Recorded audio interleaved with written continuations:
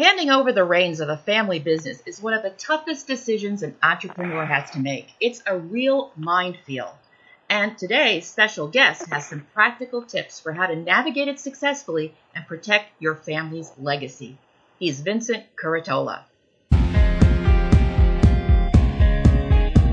She's a respected and trusted business advisor, an Ivy League business expert, best-selling author, and no-nonsense lawyer. She's Hannah Hassel-Kelchner.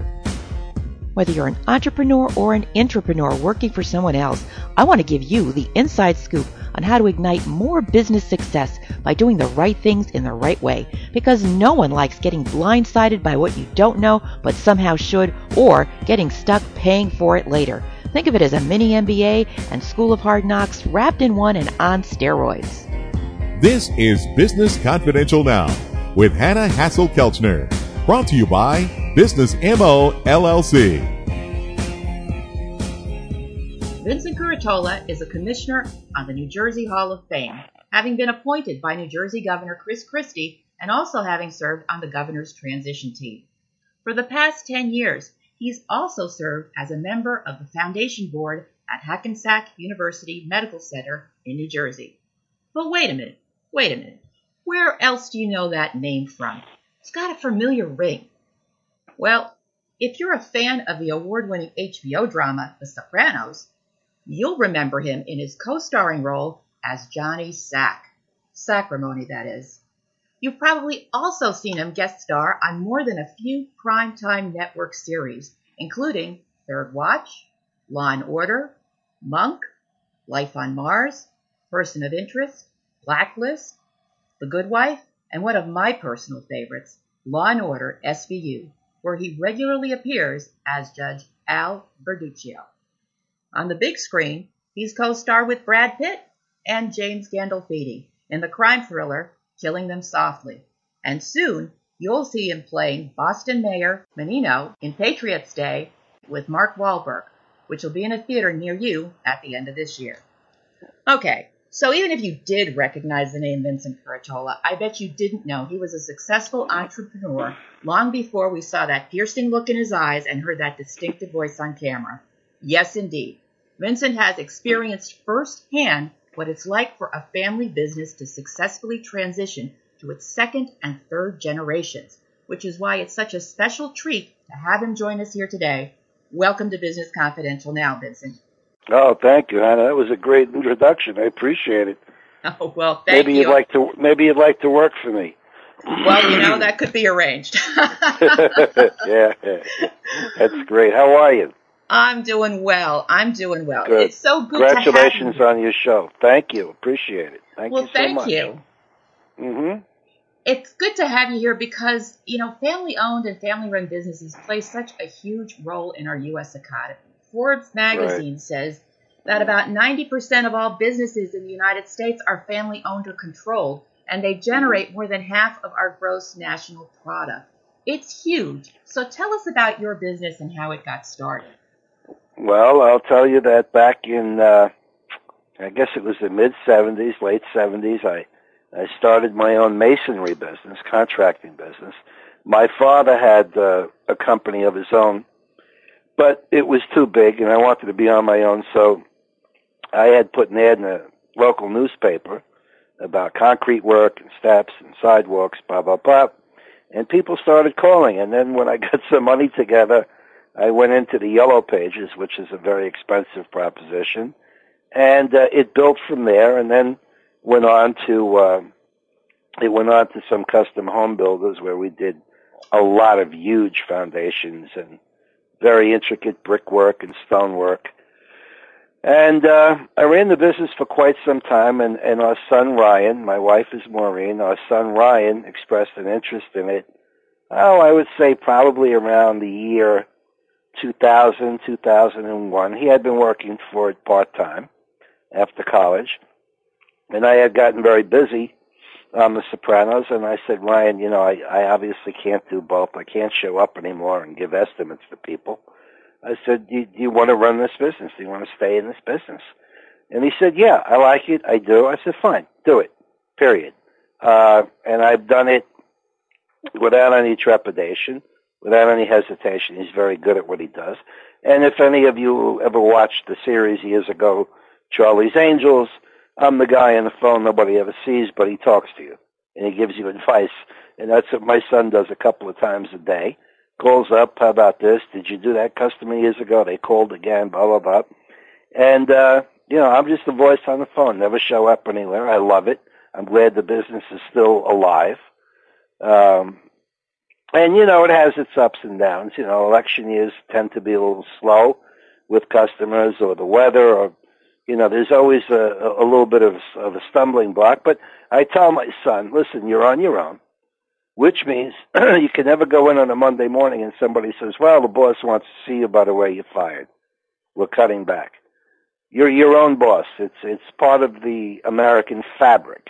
Everyone in my family on both sides always owned businesses. We've never worked for anyone. Nothing wrong with it, just that we've always made our own paycheck, and I'm very proud of that habit. And I can see why. I mean, that's wonderful.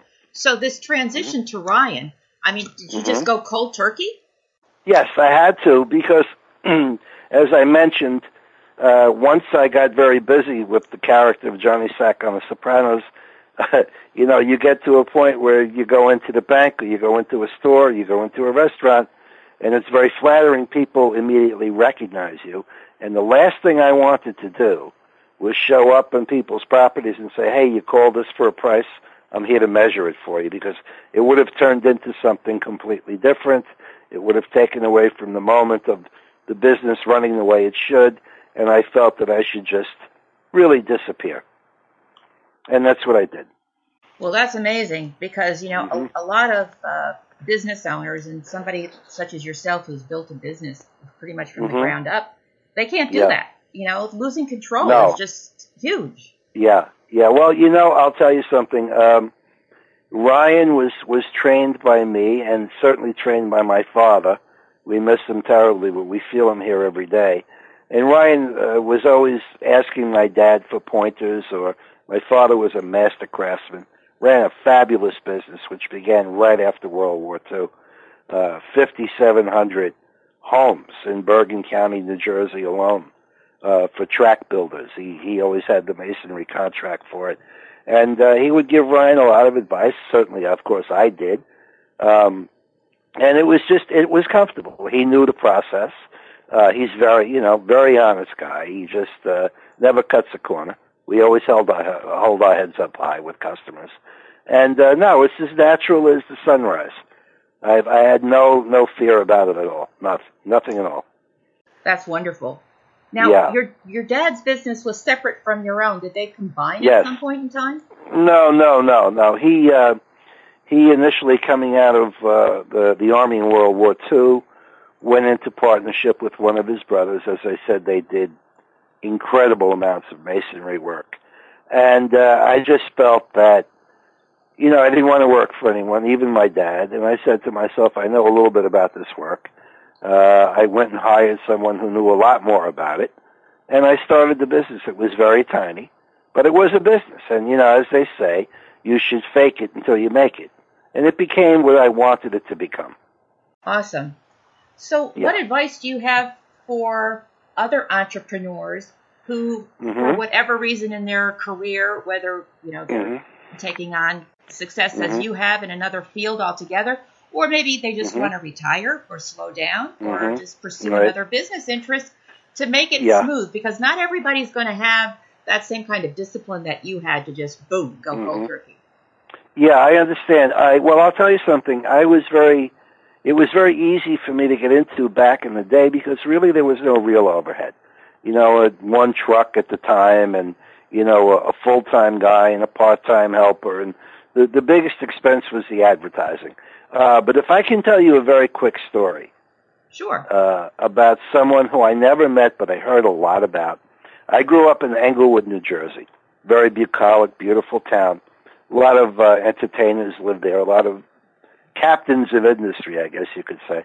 And I saw them all as a kid. But I heard a very fascinating story. That in 1974, there was a terrible recession in America. Some people, half the population remember it, the other half never heard about it.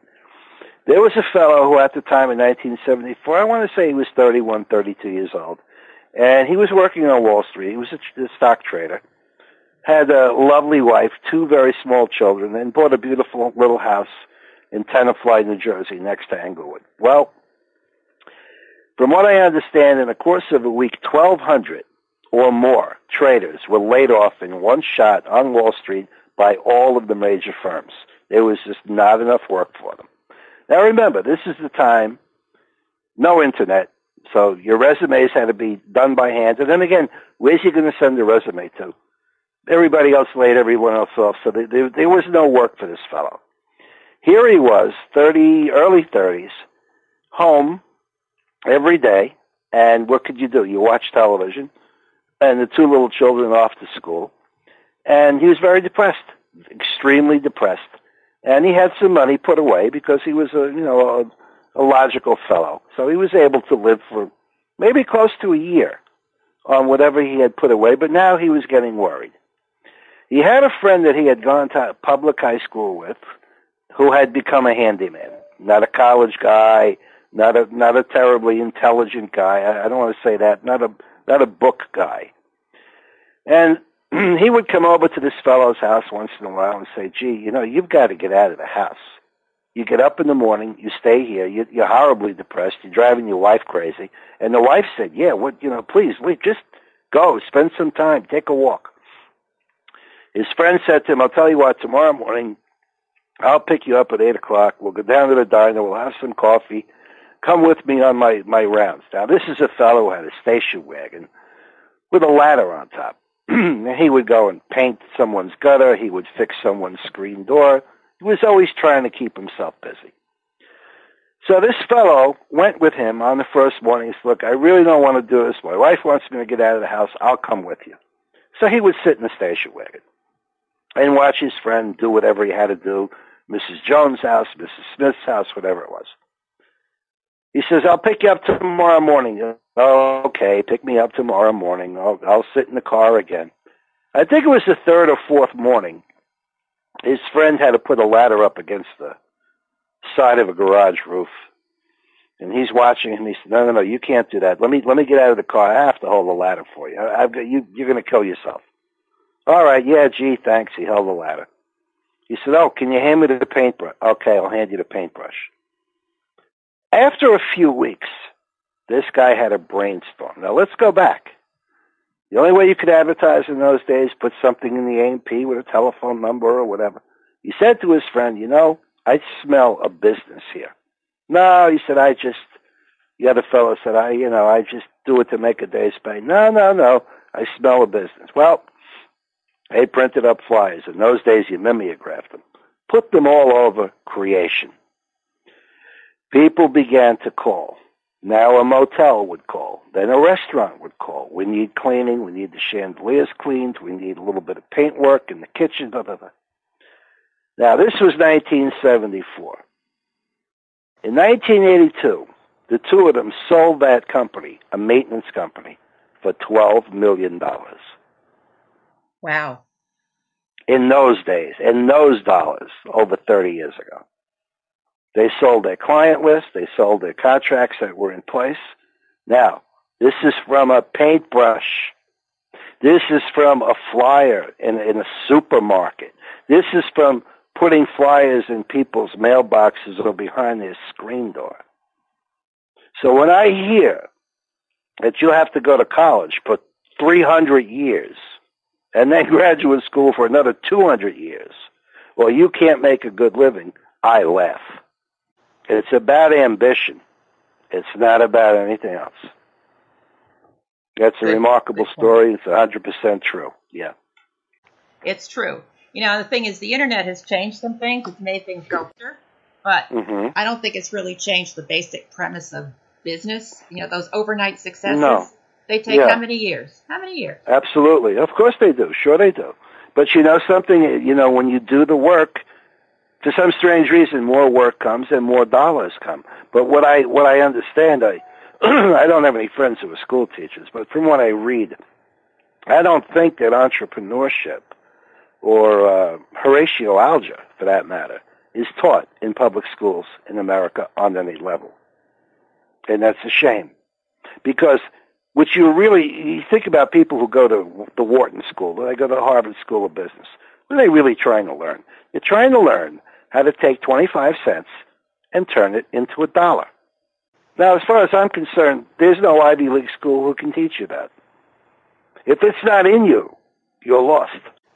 I see your point, most definitely. The thing is, most of them aren't being trained at those MBA programs to be entrepreneurs. That's a pretty recent development. They're being trained to join the big consulting firm, those large organizations that are looking for people to fit in. That's right.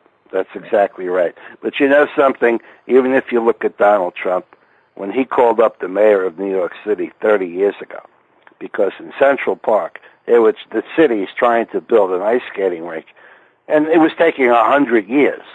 This contractor didn't show up. The other one jumped in front of the other one. It's wrong. The plans aren't correct. He called up. He said, Mayor, I could get this done. No, come on.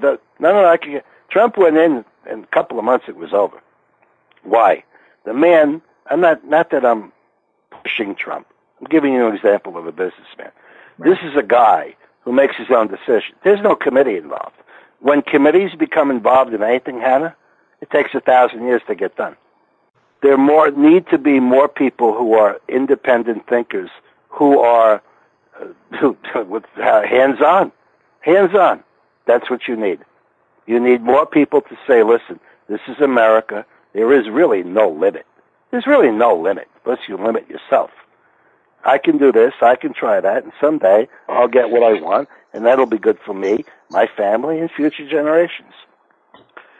Because look at it this way, how many immigrants came here from God knows how many countries in the 1920s, 30s, 40s, 50s? They didn't know anything. They knew that if they went to the wholesale vegetable market at 3 o'clock in the morning and bought a whole bunch of stuff, by the end of the day, they would double their money. And look what it's turned into for so many families. That's really the essence of America. The American dream. I know my Correct. parents lived it, for sure. Certainly. Yep. So family businesses could be great. It could be horrible. There are families who should never be together on a daily basis under any circumstances. But when it works well. It does. And that's the challenge, because I think especially family businesses and, as I mentioned earlier, they are the backbone of this country and this economy. Right. It's so important, for them to have a little extra guidance and some tips and strategies so that Thanksgiving doesn't turn awkward, because there you go. Yeah, you've got all these dynamics happening. Exactly right. But it seems to me that the thrust of today's American education, I go back to, again, there's such a thing, too, as being overly educated to the point where you're paralyzed and you can't make a decision on your own. Then you're in trouble. Right. Because if you overanalyze to the point of things, the moment passes. Right. And there's a difference between street smarts and book smarts, and some people just can't tie their shoes. So, there's that issue. Doubt. Correct. That's right. You got to be practical about it. And it's always good to be able to combine skill sets. So family businesses, they have unique challenges, but by the same token, it's also a tremendous strength if you can harness that. It is, and also, Hannah, when a family starts out in a business, whether it's the first generation handing to the second and then to the third, the trick, and I hate to use such a overly coined phrase, you have to put something away for a rainy day. What happens is many times a father and mother hand a business to a child, a girl, a boy, whatever it is, or to siblings, and right away this one wants to buy his own house, the other one wants to buy a new boat, the other one wants to go to the islands every 3 months. You have to keep some money in these businesses. You can't just suck them dry. Or you'll turn around one day and it'll be raining real hard and you'll be broke. That's true. Statistically, so many businesses don't transfer well to the second generation. No, they don't. They do not. What is it? I had some numbers here. Experts are saying that less than a third survive the transition from first to second generation, and Yeah, I that believe less that. than half of what's left over make it to the third, which is why Yes. it's so remarkable, and the kind of planning that's necessary, and certainly setting aside the proper accounting processes so that you can again save for a rainy day is really That's important. right. Because there are a lot of rainy days in business when you're on your own. There's no question about it. Nothing is easy. You never have 12 months of ecstasy. There's always a third of those months or a quarter of those months where you say, wow, I have to pay this bill. Do I have to really pay that? Because, you get slow. Every business is seasonal. I don't care what it is. You have to be prepared for it. Excellent point. Excellent point. Mm-hmm. Mm-hmm. So let me ask you this. Have you noticed leadership style differences between you and Ryan, as Ryan is now in charge of the family business? Actually, no. I have to be honest and tell you, I think he's a carbon copy of me in the sense that, if he smells what we call a bad job, he won't even quote it. And there are times, the human factor comes into play. You can go to propose something that a customer has asked for, and you'll get a feeling that, there were 100 contractors there before, and nobody got paid. You know what I'm saying? Ryan's very astute when it comes to that. I taught him that. He's able to read people on his own. He could tell if somebody really wants to spend $1 or they're just wasting time. In that sense, we're identical. In the sense of the way he treats his crew, we're identical. So you could finish up the day at 12:30. Those guys are getting paid till the end of the day. It's goodwill. They're human beings. He's the same way. No, I have to tell you, I think that we could finish each other's sentences when it comes to this business, and I'm very happy about that. And he's very precise. As I said to you before, he doesn't cut a corner. Neither did I. I wasn't trained that way. And if I have to go to China for 6 months, he'll still call me and say, "What about this? What about that?" And that's fine. That's fine.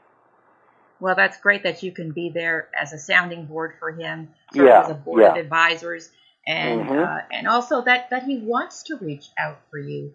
I think that's also very commendable and says a lot about your leadership style. Well, thank you, but I'm very happy about that because, Ryan does not have an ego in the sense that, no, I know how to do this. I don't need to get a piece of advice from my father. And that makes me feel good. Makes me feel like I'm still alive. And it makes him feel that, yes, he's making the right decision because, it's a very technical business. You can very easily make a mistake. And when you make a mistake, it's not like you can repaint the wall. You're talking about concrete, stone, brick. You cannot make a mistake. You definitely want to measure twice. Always, 3 times even. Yep. For sure. All right. Well, Vincent, I'm going to get personal here for a minute. You've had a really interesting career, building your business, and now this whole other career, this whole other side of you. In terms of what makes you tick, what kinds of advice or person, event, experience has been a big influence on your life and career choices? When I was very little, I guess my memory starts at around the age of 4. I think for most of us it does. And I can recall many times being in the store with my mother, who was really my mentor. She died very, very, very young, and I was young when she died. But she would catch me mimicking the lady working in the store or the man walking down the street. Vincent, that's not polite. Don't do that. Don't stare. Don't. But, Mom, look, I could walk the way that man walked. No. I was a mimic as a kid. I didn't know that would be a prelude to becoming an actor. But my mother was very outspoken, but in a good and honest way, and she taught me to be the same way, as did my father. And it's strange because, I think it was the masonry business that really gave me the impetus to be interested in acting because, you deal with so many different types of people. You could be giving a proposal to a guy that owns a $64 million building or somebody who owns a $200,000 little house. And you have to adjust your speech. You have to adjust your attitude. You have to adjust your demeanor because you want to make them feel comfortable. And I think that had a lot to do with the ability to play different characters in my career. Very, very interesting. Because some people just don't seem to master that in the sales process. or their networking process, to really make a connection with someone. Yeah, I understand. I always felt that if someone left a message on the answering machine for the business and, they need this or they need that, I think it's incumbent upon you to at least, treat them with respect and make them feel comfortable when you go to see them. Maybe they're interested in baseball, you're not, but hey, did you see that game last night? No, gee, I missed it. By the way, how do you want the sidewalk price? You know what I'm saying? You have to, you have to, what's the word? You got to muscle it. You have to massage it. Not that you want to be a phony, Hannah. I don't mean that. But you have to make them comfortable. You have to make them feel like there's a connection with you. I mean, back in those days, I smoked cigarettes. So if they were smoking and we're standing outside and I'm measuring the retaining wall of the steps, I'd light a cigarette. So now I can say, well, we have something in common. We both smoke. All kinds of little gimmicks that you use to make someone comfortable and hope that you're comfortable doing it. That's the most important thing. Well, and to be authentic with them, because if you're going to work with them, you got to at least like them. You do, because even, in those days, a job might last 5 days. You're with them 5 days. It might last a month. It might last a day and a half. But you're right. You keep meeting new people, and, for them to hand you their money for your goods and services, there has to be some feeling of at least minimal camaraderie. There has to be something. Has to be, because you're not selling the job. They already want the job done. Whether they're going to give it to your company or someone else's, we already know they want it done. Question is, can you get it and make a living doing it? So now personality comes into play. Because otherwise, you're a robot. You can go there and be very rote about everything and say, well, it's going to be in this direction, 4 feet that way, 20 feet that way. Here's the price. Who wants to talk to someone that way? Well, and some people do that. A friend of mine told me a story just the other day about they were having somebody quote them a lawn service. And the guy came in and he did exactly what you just said. Just boom, boom, boom. Here's the price. And somebody else came in and said, so tell me, what's important about your yard? Where do you see problems? Yeah. Well, who got the job, right? Of course. Certainly. Of course. Yeah. I would do the same thing as a customer. Absolutely. It makes a difference. Absolutely. Sure, it makes a difference. But I'll tell you something, just going back to the family way of doing business, the Asians are incredible. They're incredible. You know how you go through Manhattan and there are 4,500 corner groceries run by, I don't know if they're Korean, South Vietnamese, whatever they are. And they get this business because they're paying an enormous rent, $25,000 a month. They work 24 hours a day. The whole family, the mother, father, both sets of in-laws, the children, when they're old enough to work, all work in the store and all live in one house for the first 5, 6, 7 years. They pool their money. They make sure the landlord gets paid. They have to pay for their provisions. Con Edison, whatever the case may be. Nobody takes a quarter, Hannah. Did you know that? Nobody takes out a dime. And then before you know it, that business has $1 million in the checkbook. Now you're rolling. But a lot of American kids who go into a family business are not willing to not be paid. I'm not saying you shouldn't pay them, but minimally until everybody gets their feet really tracted to the ground. That's an American problem with American family businesses. As I said before, they want to take too much out instantly, and it doesn't fly. Well, you need to definitely have some good financial sense. And, what you've described is the classic American dream. The opportunity is there. It does require work. It doesn't happen on its own. And it requires persistence and some self-sacrifice. Even if it's for the short term, in order to get over that hump and get that thing going. So it does take that. Yes, sure it does. Sure it does. It's just, wishing doesn't make it so. No. And as I said to you before, there are a lot of slow times. I mean, my business was in existence during the recession in the mid-'70s. Then it got a little better, and there was a horrible recession in 1990. A lot of people either don't remember it or just whatever, forgot about it. That lasted a good 4 years. Things were quiet. Staring at the phone. Is it going to ring today? And you have to be able weather that. And it's not an easy thing to do, but in the long run, you do come out ahead. But you have to understand, too, that a lot of people in my background and friends of my family from years ago, which were mostly Italian immigrants, they said, gee, someday I'm not going to be able to run my business anymore. My son doesn't want it. I'm going to get old. But you know what? Over the last 10 years, my wife and I bought 3 two-family houses. There you go. You're not going to be working anymore. You're going to be fine the first of every month. You have to think that way, too. It can't be about buying cars and taking too many vacations. You've got to have something that's going to pay you every month. That's very important. Smart investments. That's what it's all about, too. Yeah. Sometimes you see these professional athletes, and they're doing so good, and now all of a sudden they're broke and homeless. Broke? Oh, yeah, without a doubt. I mean, I don't know how you gross $30 million and you forget to pay Uncle Sam. I left it up to the accountant. There's no such thing. The accountant called you and said, hey, you know what, guy? You really got to put $100,000 aside next 2 months. We'll pay. No, man, we'll do it some other time. No. It's your fault. You told the CPA to do it. He didn't do it on his own. That's a malarkey story. And you hear it a lot in show business and in the sports business. It's crazy. It's crazy. That's so true. Mm-hmm. But I'm so glad that you and your business are setting a good example. And I really cherished this time. Thank you so much, Anna.